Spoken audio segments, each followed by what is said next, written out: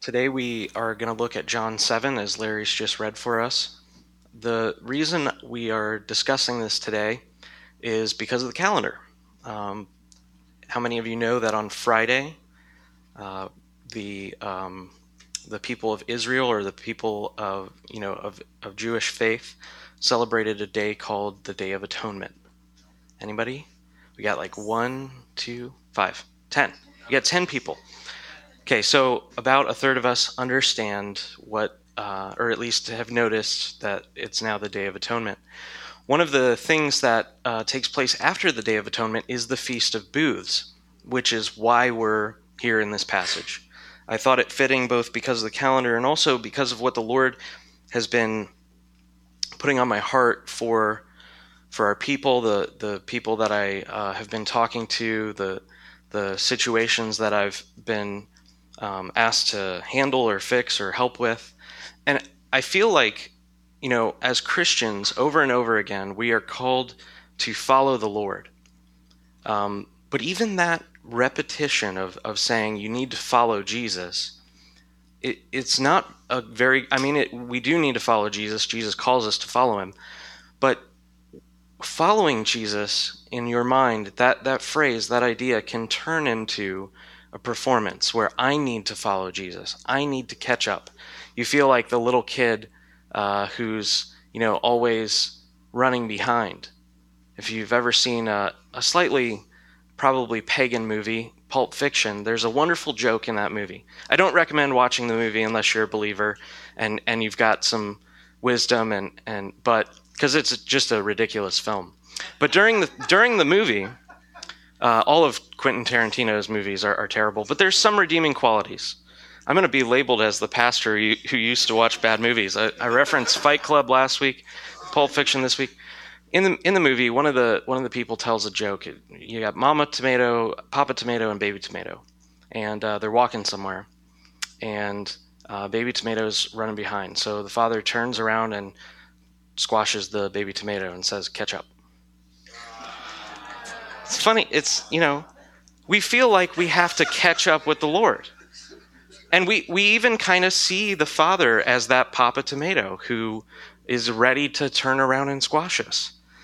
And but in the midst of our call to continually follow Christ, what we're really trying to say is we need to, again, examine and believe the gospel.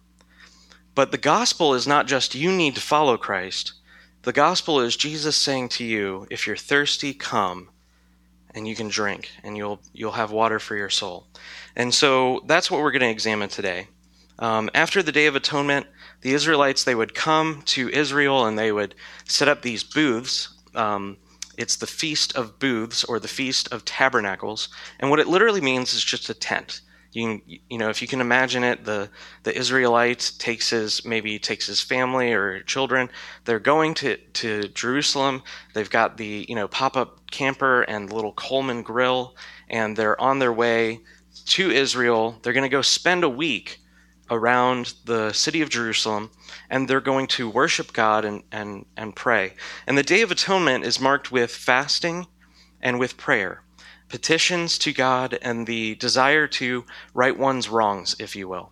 On the Day of Atonement and during the Feast of Booths, Israelites would go to their neighbors, anyone they've sinned against or had trouble with, they'd ask for forgiveness, and they'd seek to do some sort of, remediation of the damage. They'd undo what was done. But in the Gospel of John here, Jesus goes right into this situation. And he puts himself in this context of the Day of Atonement and this feast, which the people are celebrating, and then makes an offer of the living water that really satisfies. That's what we're going to look at today. Through his offer, Jesus raises the question, in the midst of all of what's going on in this chapter, who is your ultimate source of life?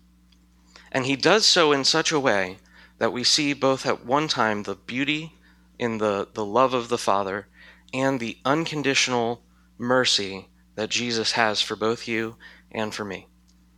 So that's what we're going to look at today. In these 6 things, The first is the actual Feast of Booths and what was going on. We're going to look at the controversy around the person of Jesus, the ministry that he was doing, people's opinions about him, the turmoil that the nation was in because of who this Jesus character was.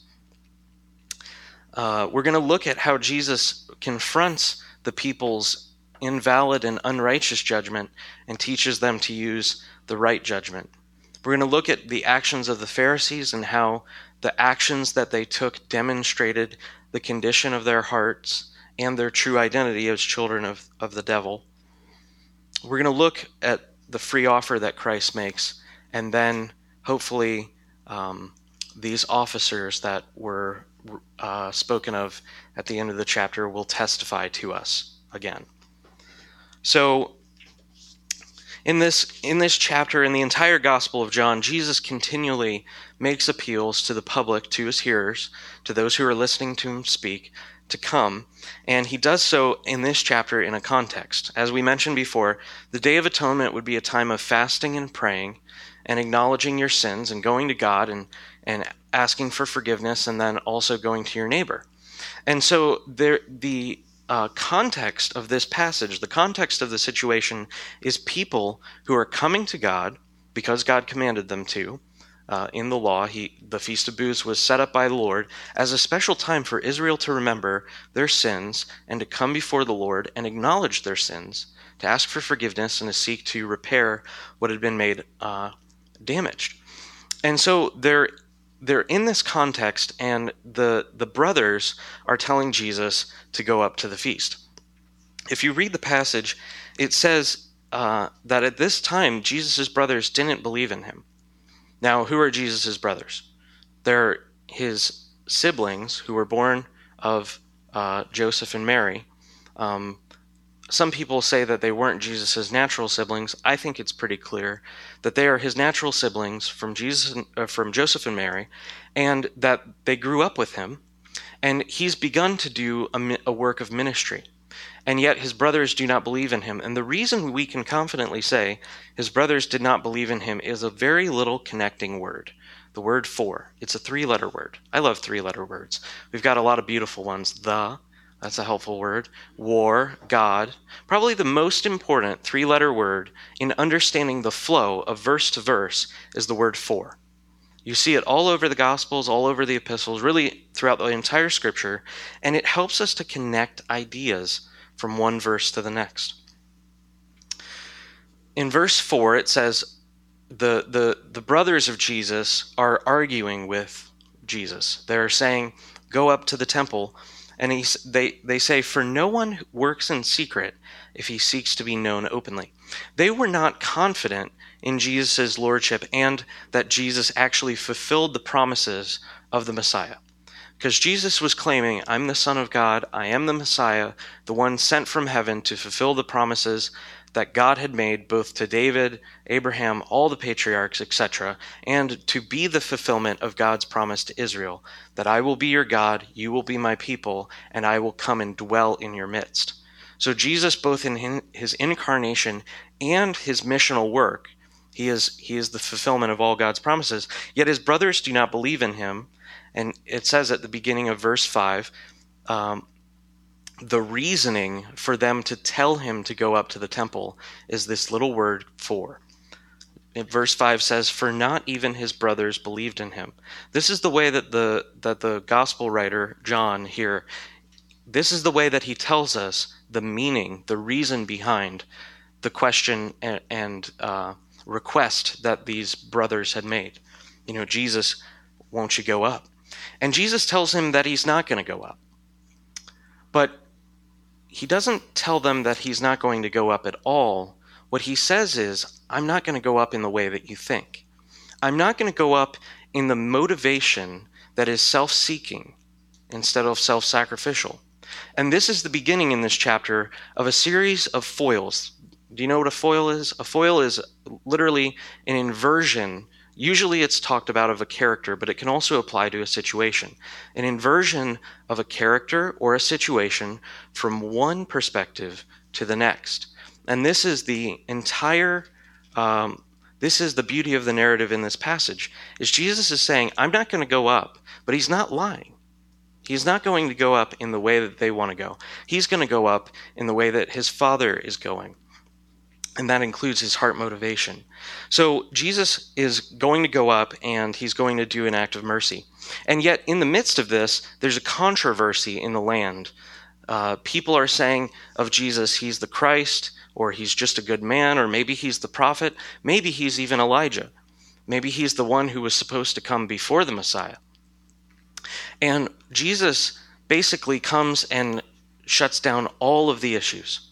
When Jesus comes to the feast and he begins to teach, he begins to bring a sword against the people, just like in the days of Moses, when a sword went through the camp to divide people from the side of the Lord versus the side of the foreign gods and themselves.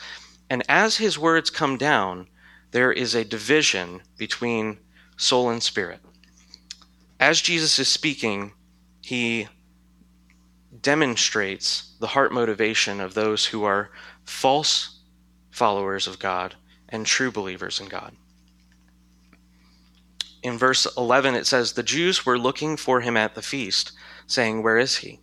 And there was much muttering about him." This is like Twitter. There's much muttering going on. I love that word. It just kind of, it helps you feel like, when I think of muttering, I think of like mud. I mean, it's a little bit of a play on words, but I think of just squabbling. And have you ever seen sometimes when monkeys and hyenas I watch a lot of National Geographics, monkeys and hyenas will have these little wars between them, and there's just incessant squabbling, and the hyenas are cackling and the monkeys are squawking, and it's just this ridiculous war. When I think of demonic principalities and their kingdoms, that's what I think of, is this muttering. There's a muttering going on in the people of God, and the people of God are being presented with God in the flesh, Jesus Christ, and they're muttering about. They're saying, "Oh, he's a good man. No, he's leading the people astray." Yet for the fear of the Jews, no one spoke openly.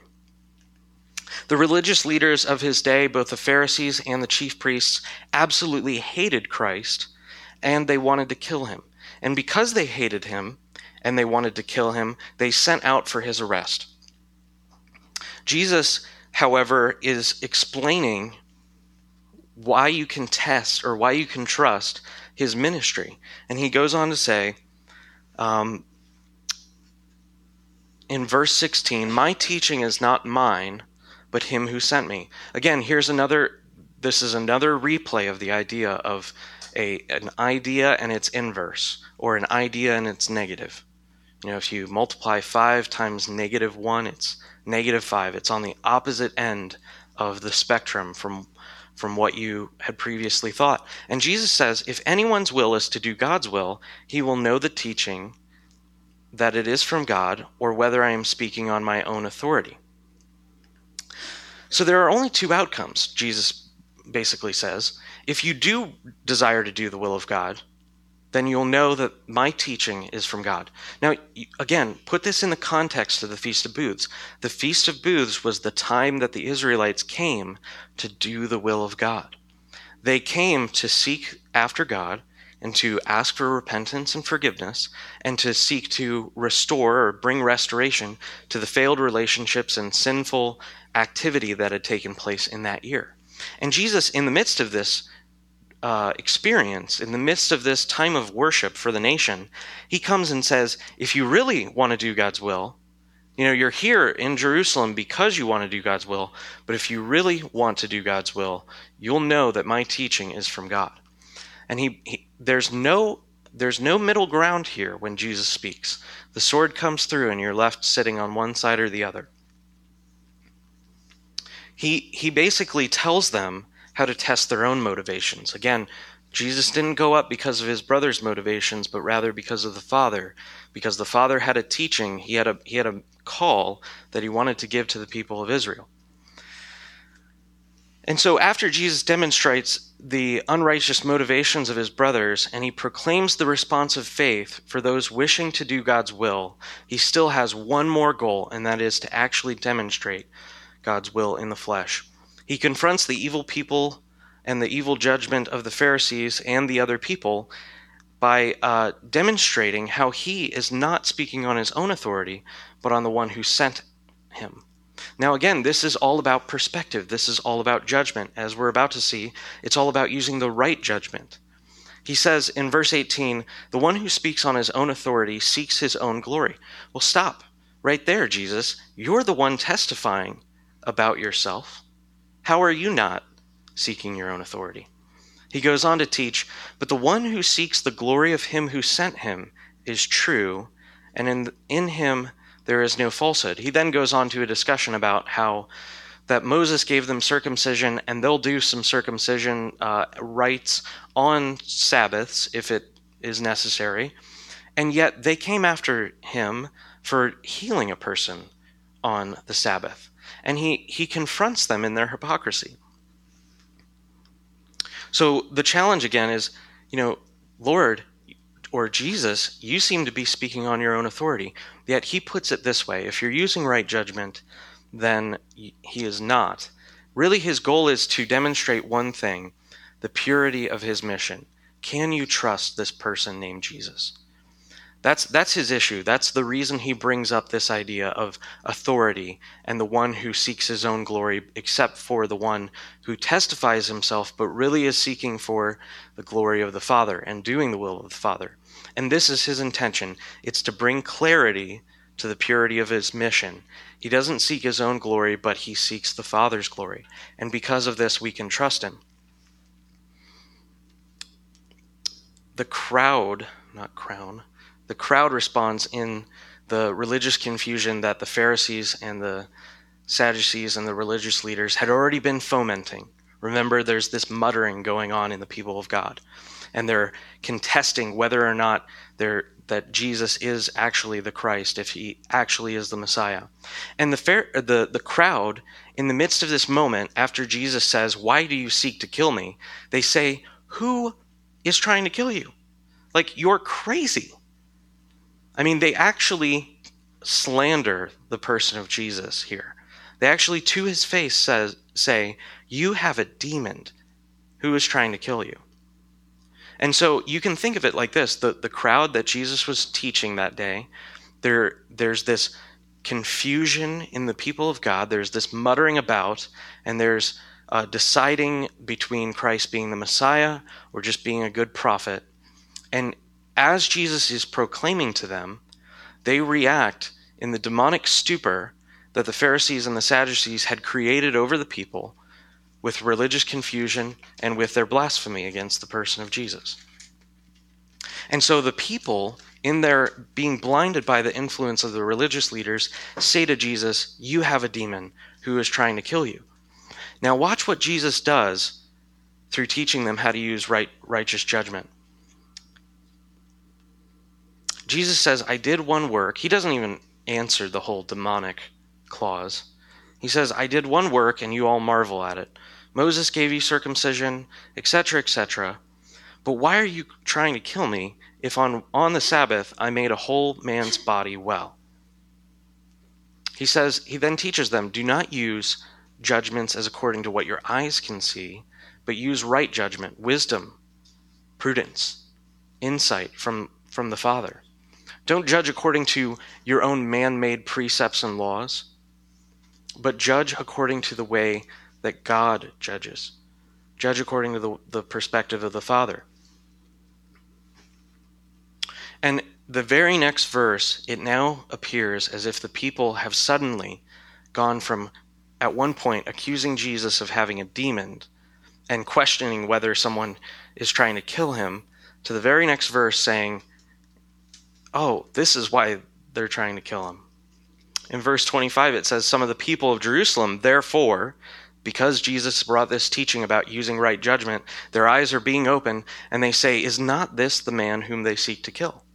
At first, they call him a demonically influenced person who is literally a crazy guy. I mean, think about like a person running around in a hospital who's severely mentally handicapped or just insane, out of his mind, tormented by evil spirits, what have you, running around saying, fearing every one of the doctors and nurses and staff because he thinks they're trying to kill him. That's what they call Jesus. And then after he teaches them to not operate in the spirit of the Pharisees, they're delivered from their demonic stupor that they were in, and they now say, is not this the guy they're trying to kill?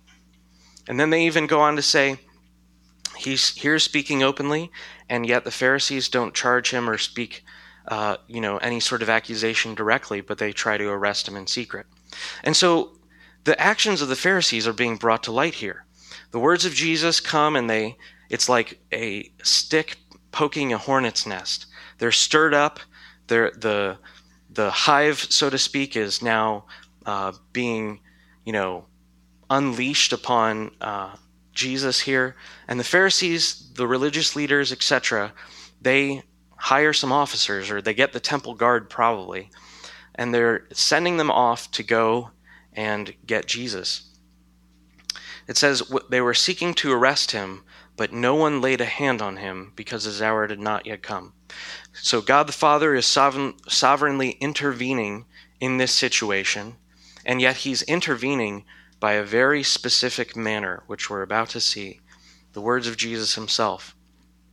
Many of the people believed in him and said, when Christ appears, will he do more signs than this man has done? Now here you see the perspective of the Pharisees. Their heart motivation is jealousy that they're losing their religious control over the people of God. Remember, they had created that influence on the people, which caused the people to say Jesus has a demon. Jesus comes and brings teaching and delivers them, and now they see, yes, this is the one they're trying to kill. They recognize Christ for who he is, and the Pharisees notice that their grip of control is starting to be loosened and weakened. And the Pharisees then make a desperate attempt to have a one-time quick fix against what's happening.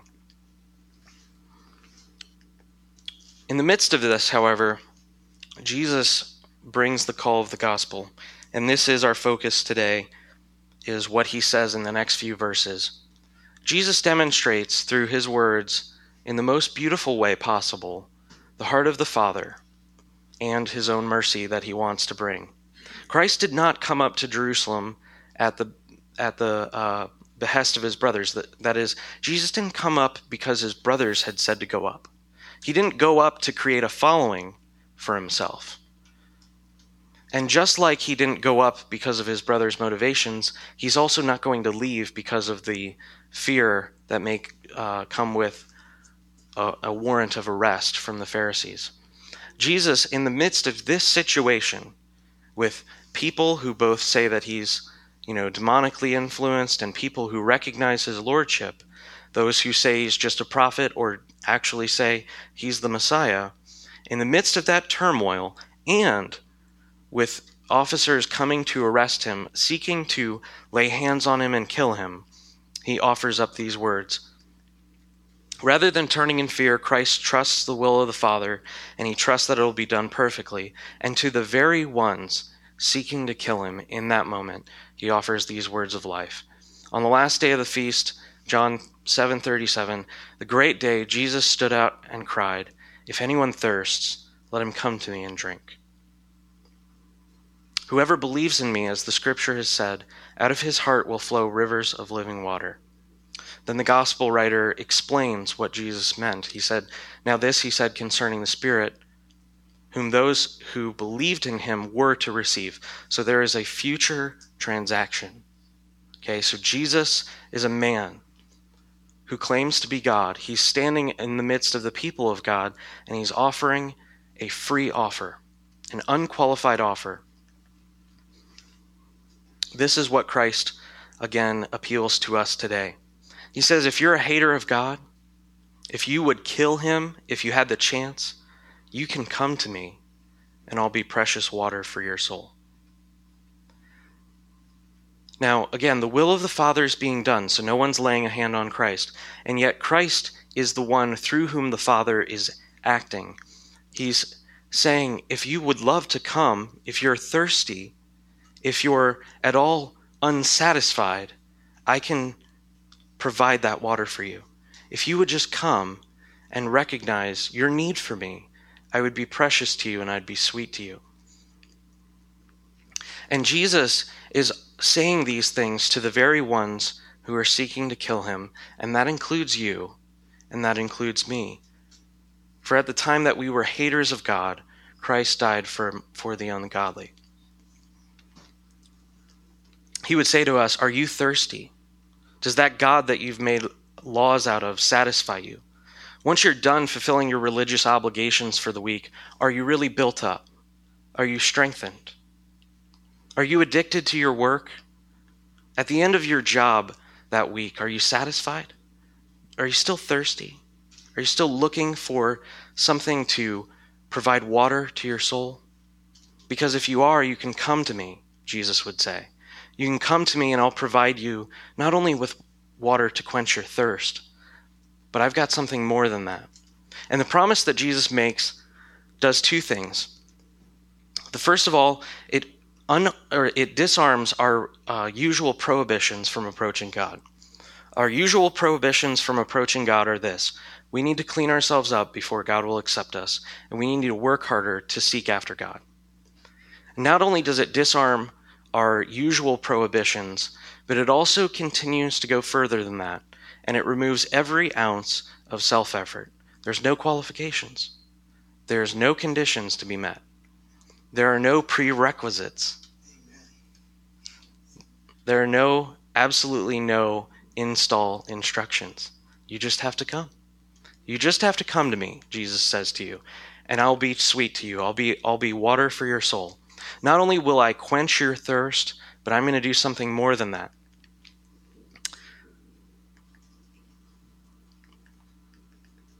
Now, when Jesus is saying all of these things, he's saying this to people who are confused about who he is, people who are maybe even starting to believe that he's the Messiah, and people that are seeking to kill him. And the testimony that the officers bring back to the Pharisees demonstrates the effectiveness of this call, both for his original hearers and for us. Some of them wanted to arrest him, but no one laid hands on him, John 7:44. The officers then came to the chief priests and Pharisees, who said to them, "Why did you not bring him?" And the officers said, "No one ever spoke like this man." Amen. Indeed, no one has ever spoken like this man. The reason why they say this is manifold. First of all, who looks their accuser, their arrestor in the eye and says to them, "I know what you think you're doing is right, but if you would only see your need from me, you can come.